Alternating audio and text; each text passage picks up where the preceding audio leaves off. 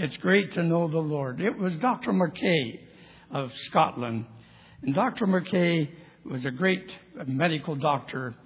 And he tells in his own testimony that when he was growing up, his mother was a devoted Christian. And she would often, as he was a boy, talk to him about the Lord Jesus. But he said, as I grew older, I became more wicked. And finally, as he graduated from high school, he left home. But he went on to college. He went on to medical school.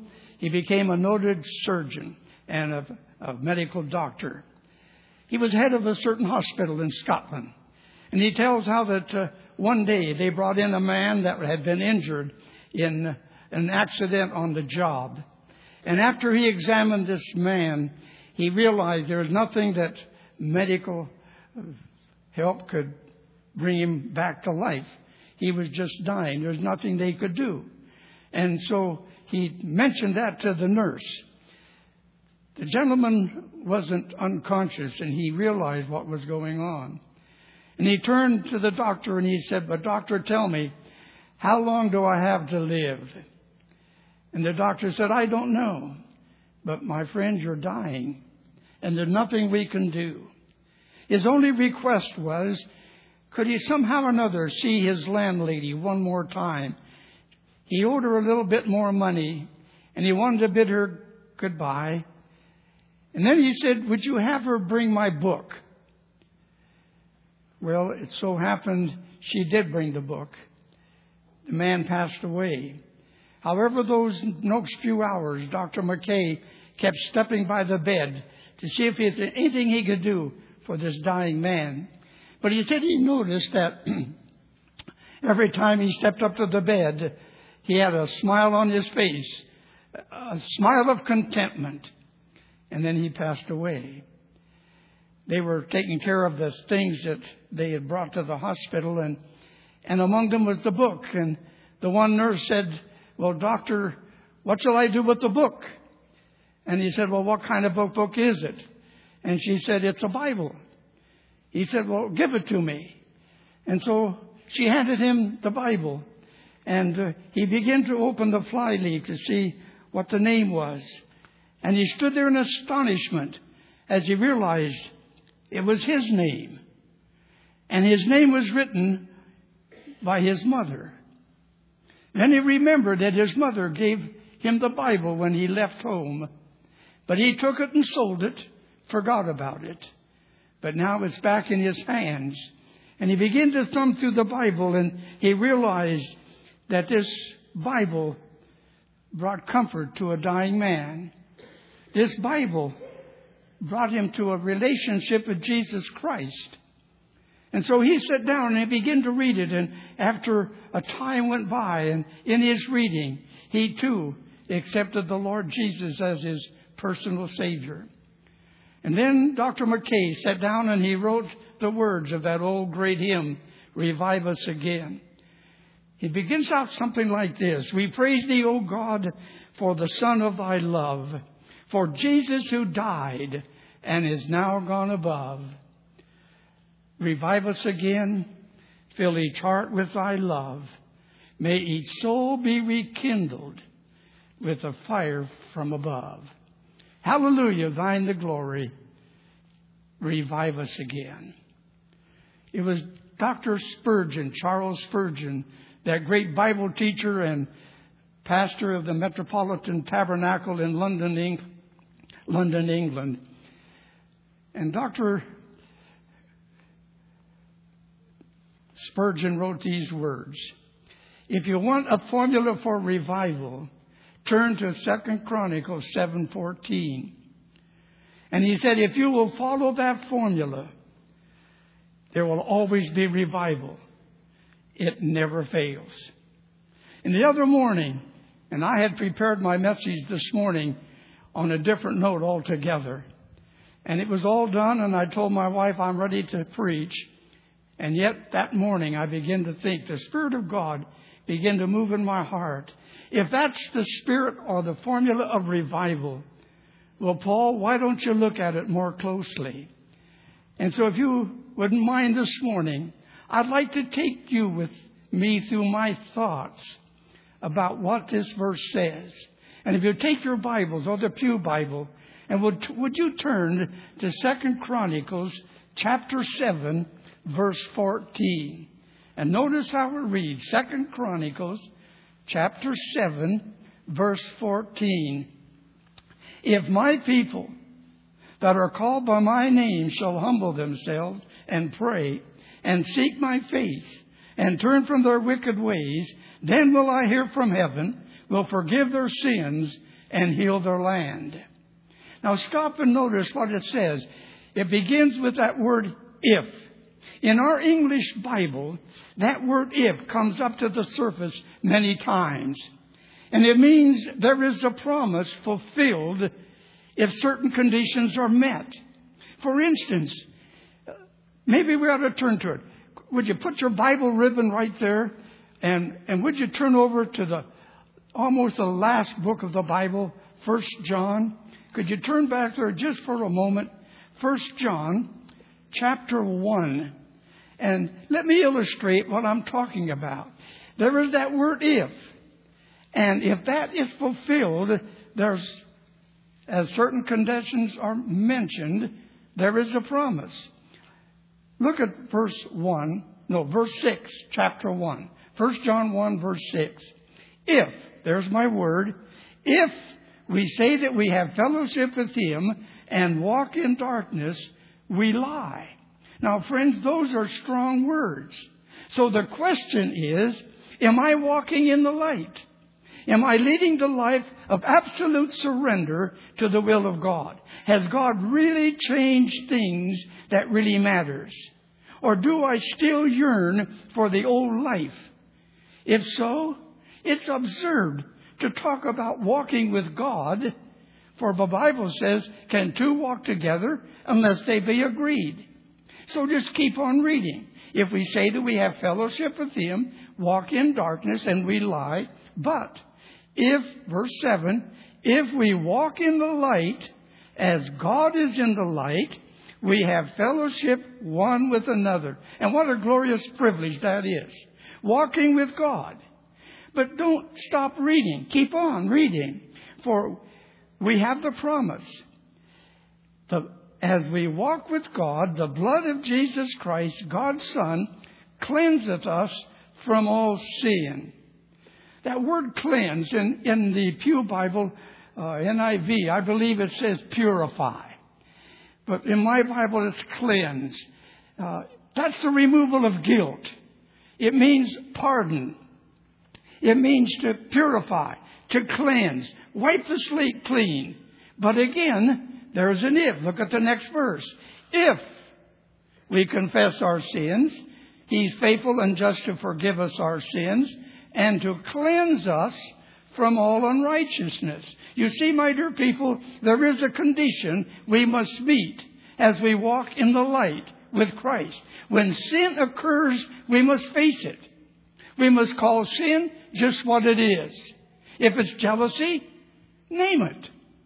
If it's envy, name it. If it's covetousness, name it. If it's hatred, name it. If it's bitterness, name it. You see, we must call what it is and admit that we have sinned. For you see, sin is incompatible and inconsistent with walking with God. However, the Lord said, if we confess, if we admit it, He will forgive, He will cleanse, He will purify. And this cleansing process has an if. Now let's go back to 2 Chronicles.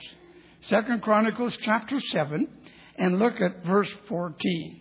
If my people who are called by my name, our dear Lord is saying, if my people. Now He's speaking to those who have confessed their sin. They have been forgiven. They are now part of the family of God. But in our walk with God, we become complacent. You know, the excitement is gone. There isn't that joy and vibrancy there once was. And when that time comes, that's the time for revival. Our lives, you see, are like a pitcher of water.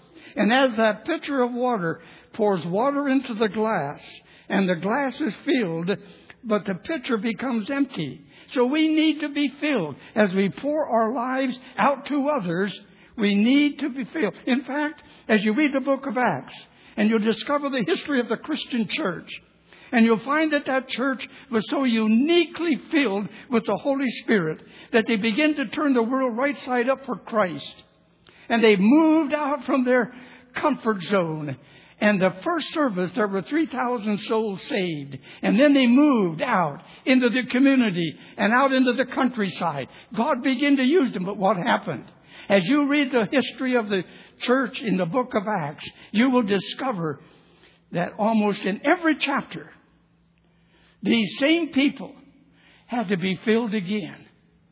They were not saved again. They were not baptized again, but they were filled again and again and again. And folks, that's what we need. If we're going to count for God, we need the filling and the refreshing power of the Holy Spirit in our lives.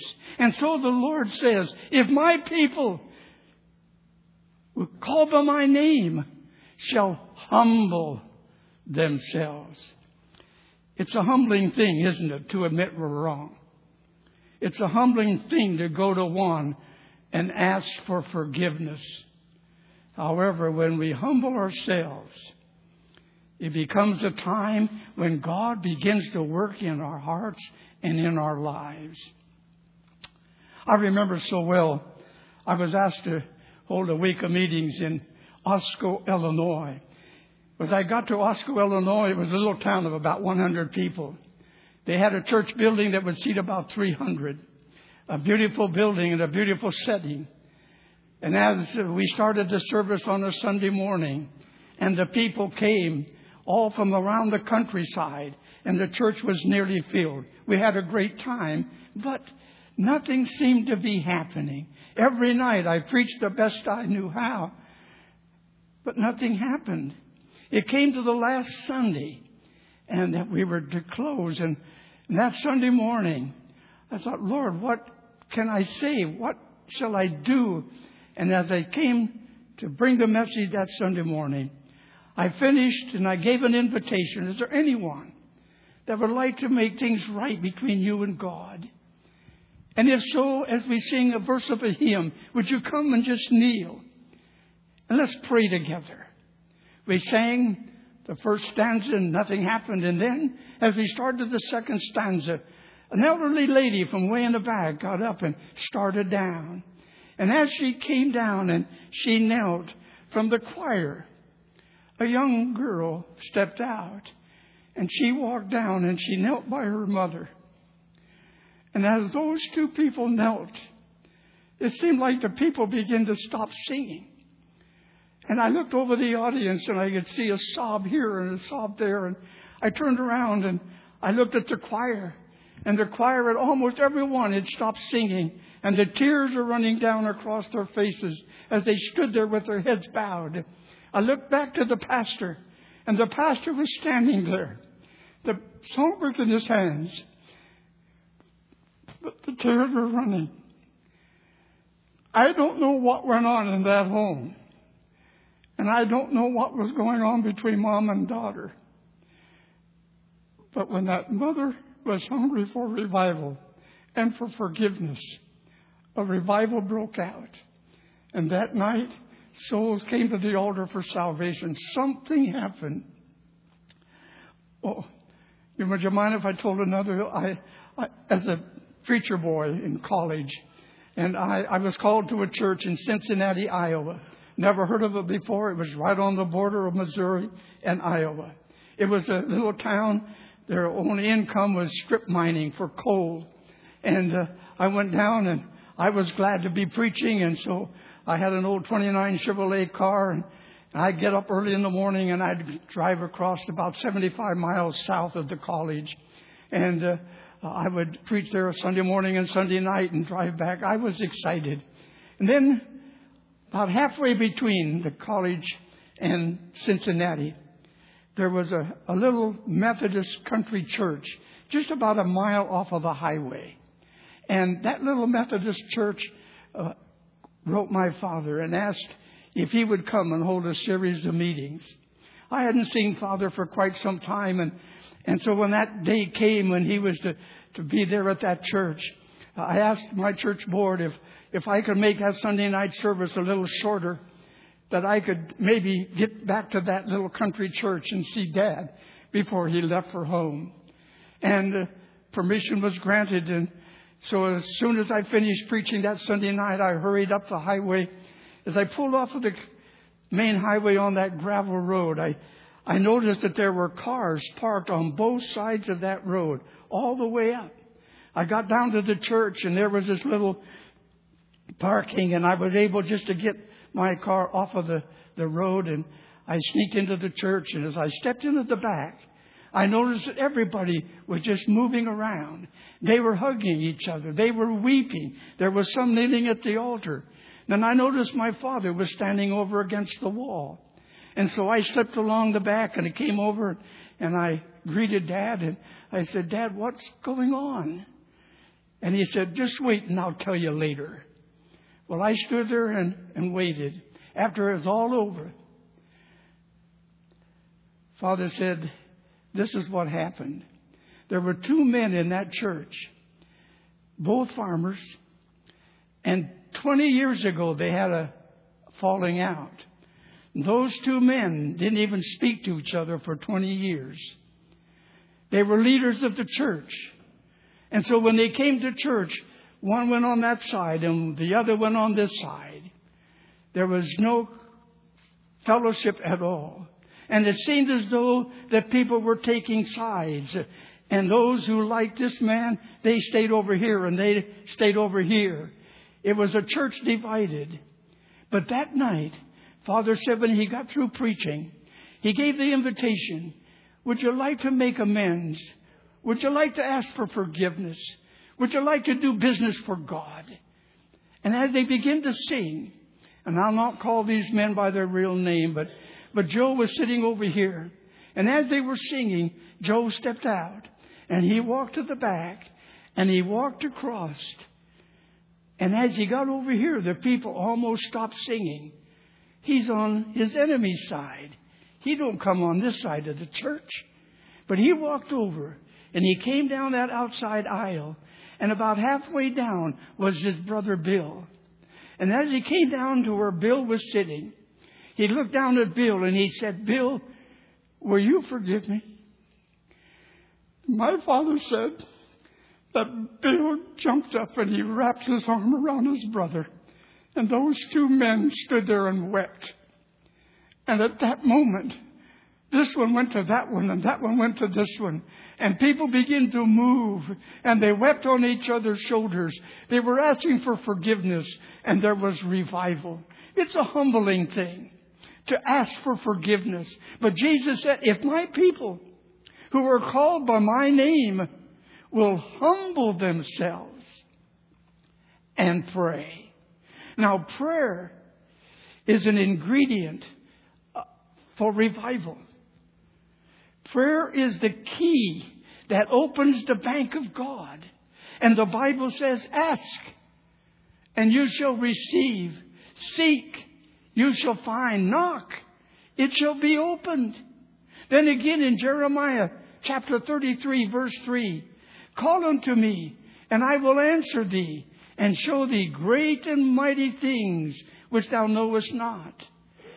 If you turn to the Gospel of John, the Lord Jesus, speaking to the people of his day, he said these words, whatsoever you shall ask the Father in my name, I will do it. And you take John chapter 14, 15, 16. 5 times in those chapters, the Lord Jesus said, if you shall ask anything in my name, I will do it. And I come to you this morning, my dear people. What do you want? Is it forgiveness? Is it a family relationship you want restored? Is it a child, a spouse you want to come to Jesus? Is it revival in your own heart or in the church? Have you lost the joy you once had in Christ and you want that joy restored? What do you want? And the Lord Jesus said, whatever you ask the Father in my name, I'll do it. After serving the church in little town, Polk City, Iowa, my father had served that little church for 31 years. And he decided, he was 65 and he's been there over 30 years, I'll retire. He retired and Mother and Dad moved to Boone, Iowa, bought a little bungalow, settled down. But as I called home and I said, Dad, how are things going? He wasn't happy. I want to be back in the ministry. And would you believe there was a church in Ottumwa, Iowa. It was a church that was having struggles. A pastor would move in, be there a couple years and move away. It was a struggling church and they just chewed up pastor after pastor. And that church called my father. Would you come and be our pastor? And Dad was excited and I said, do you want to go to Ottumwa? They just chew up pastors. But Dad said, I'll preach and pray. I'll just love them to death. And he went. And he did love them. And he preached. And the people began to come. Souls began to be saved. And then he wrote me and he said, son, would you come and hold a week of meetings for me? Why, sure I will. It'd be great to work with my father. And the time was planned. I came. We started on a Sunday morning. And the church was nearly filled. And as my father made the announcements, he said, now, folks, you know, this week, every night, we're going to have a meeting. And before the meeting, I'd like to have you, we're going to call this room over here to my left, we're going to call that the prayer room. And would you come maybe a half hour early and come and let's pray. And God will send a revival. Well, Sunday night came and the little room was nearly filled. Monday night it was filled. Tuesday night there were so many that they stood outside. And when you prayed, you leave so somebody else could go in and pray. And for half an hour, those dear people prayed. The church was filled every night. Things was happening. But I noticed that in that prayer room, everybody that prayed, it seemed like they prayed for a man by the name of Jake. And it kind of got to me. And finally I said to my father, who is this fellow Jake that everybody is praying for? Oh, he said, his teenage kids come here to church. They both come to know Christ. They're walking with the Lord. They got a great testimony. Their mother will come with them once in a while to a special thing here at the church. But their dad, Jake, he wouldn't come near a church. That's off limits to him. Now they're praying for Jake. It came to the last service on Sunday night. And the place was packed. And as we were singing the first song, the back doors opened. And if you can just imagine, the church had just 2 rows of pews. And the door was right in the middle. And so you'd come in, you'd have to go one way or the other. And as Jake and his wife, and of course I didn't know who they were, this couple came in. And there was no place for them to sit, but right down here in front. And they were ushered down. It was just the second pew from the front thing. And as they were walking down the aisle, my dad whispered, there's Jake. I tell you, to me, Jake looked like he had a bowl of 8-penny nails for supper. Oh, he was, I cannot describe how mean he looked. And he sat there. Now, I know I'm not a great preacher. And I didn't know what to do. Here's the guy that everybody's praying for. And Lord, I'm just a servant, but what can I say? But from my heart, I preached the best I knew how. I gave the invitation. Would anybody tonight like to come to know Christ as their personal Savior? The people began to sing. And as they were singing, Jake stepped out. But instead of coming forward, he walks back. And he walks over to that back door. And he walks out and he slams it. Everybody just looked around kind of And then they began to keep singing. Pretty soon his wife slipped out. A number came forward and we had a good prayer time. The service was over. People were bidding farewell to each other. And after everybody was gone, Father and I picked up our things and we walked out. And as we were standing on the outside, my father now is almost, I think he was pretty close to 80 years of age. And he was fumbling in his pocket for his keys to lock the door. And as he was standing there fumbling for the keys, a car comes driving down the road or the street. And as it came down in a terrific speed and it turns into the parking lot, put on its brake and it screeched right up almost to us. And the door flew open and a man jumped out. It was Jake. And as Jake jumped out, my father looked up and he said, "Jake, what do you want?" And Jake ran over and he pushed Dad aside. He opened the door. He said, "Sir, I've got to get saved." And he rushed into that dark building. And of course, as you know, there was the pew right in front of him. And he hit that pew and down he went in the darkness. And Dad said, "Jake, wait, I'll turn on the light." But Jake struggled to his feet and I stood there watching it all. Here comes another car, speeding down the street, turned in, screeched to a halt. The door flew open. A young man stepped out. It was Jake's 18-year-old teenage son. And the son was on his way home after that service. And he met his dad coming down the street at terrific speed. And he said, "What's wrong with my dad?" So to find out, he turned around and he tried to catch him. He saw where he turned into the church.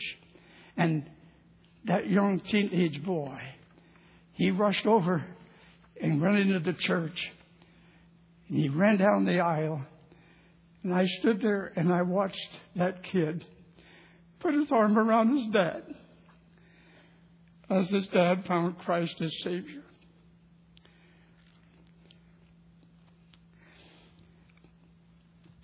Jesus said, "If my people would humble themselves and pray, I will hear from heaven."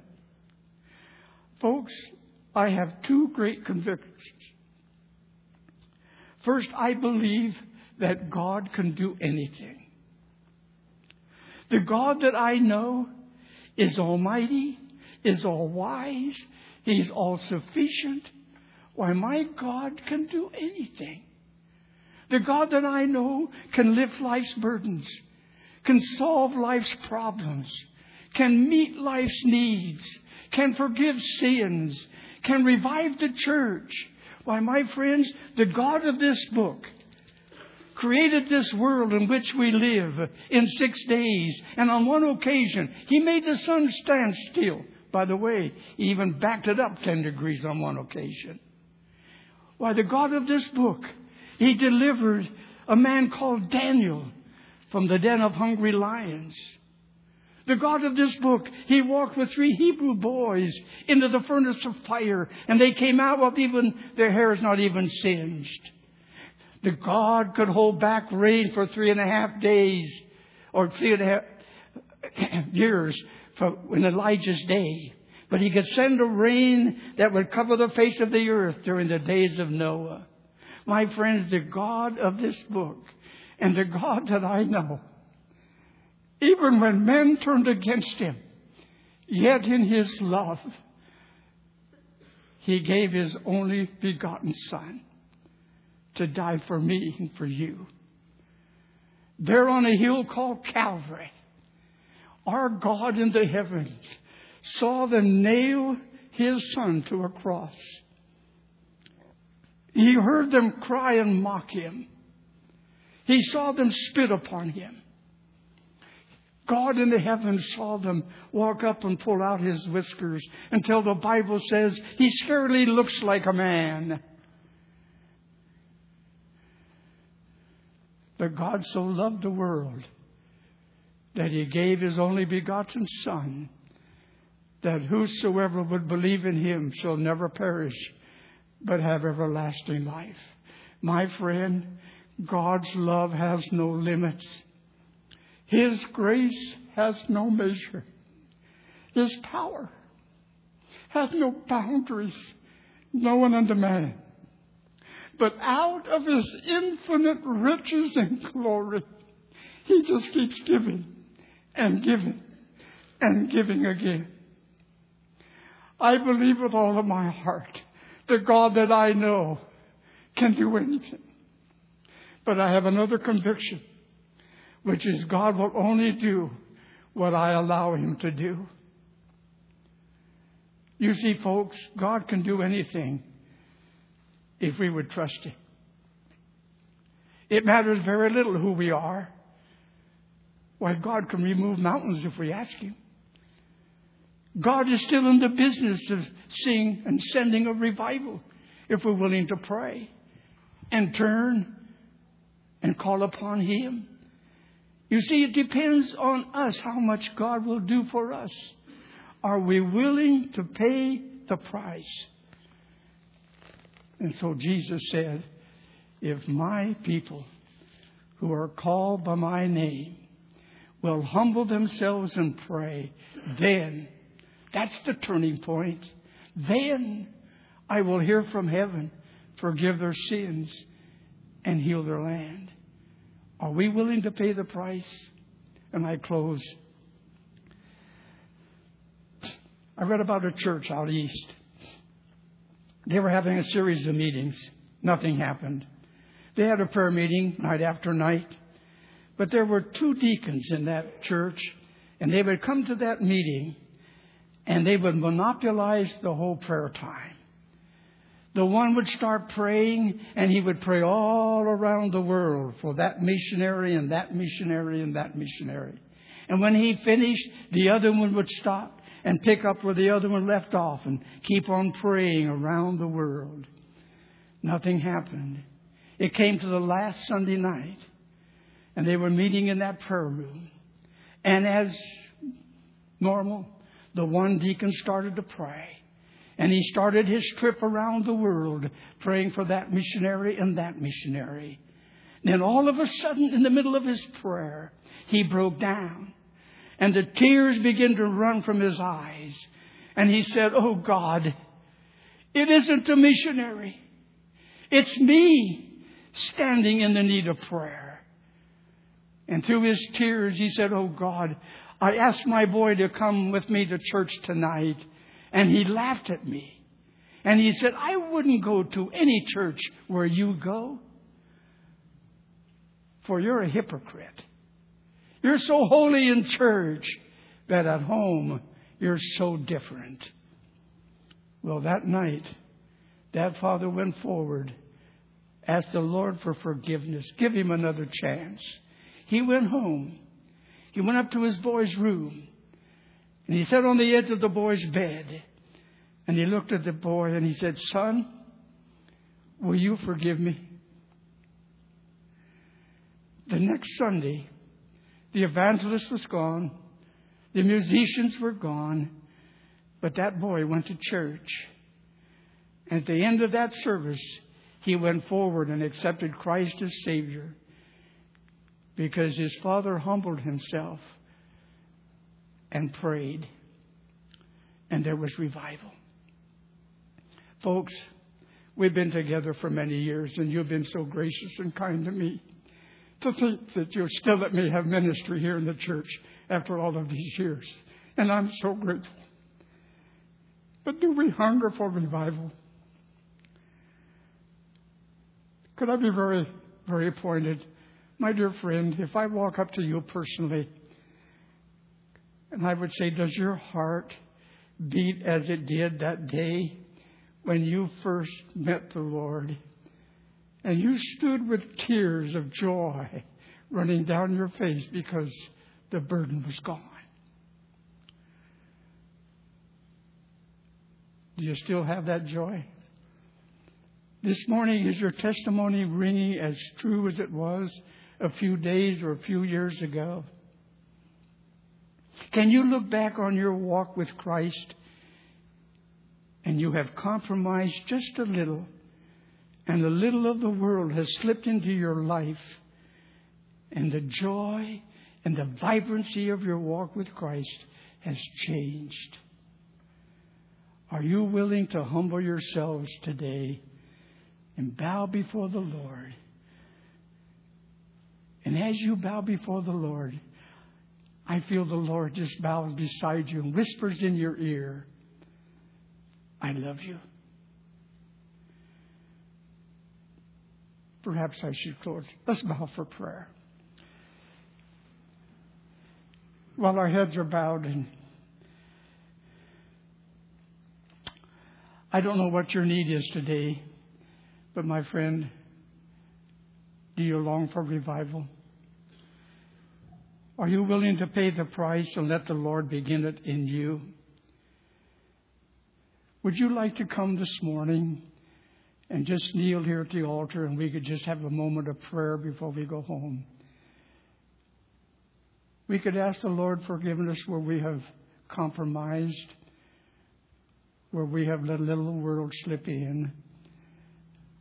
And if we could say, Lord, start the revival and begin it in me. And I wonder as we sing that great song, My Tribute, would you be willing to slip out and just to come and kneel?